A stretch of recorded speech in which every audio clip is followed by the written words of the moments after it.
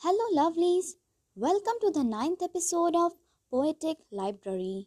This is your host Manya, and today's poetry is titled Corner. My new home is a beautiful sight, away from the old one where we fight. The well built, painted window and walls, missing the curtain that saved my fall. It is so soothing and calm here, lawn of grassy land and snowy lair. The chapped walls and broken pane, and a dark corner hiding my pain. Old home was filled with fear, but I had a corner to hide my tears.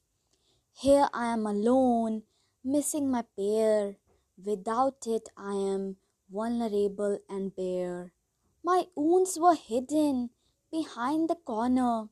I was safe, it was my armor. Now I'm exposed in my new home. Leaving my corner was a Jerome.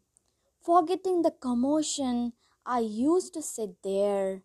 The hurtful words I can still hear. No one's going to hug me anymore. My corner was there when I was alone. It was hidden behind the closed walls, but now it's visible, my every crawl.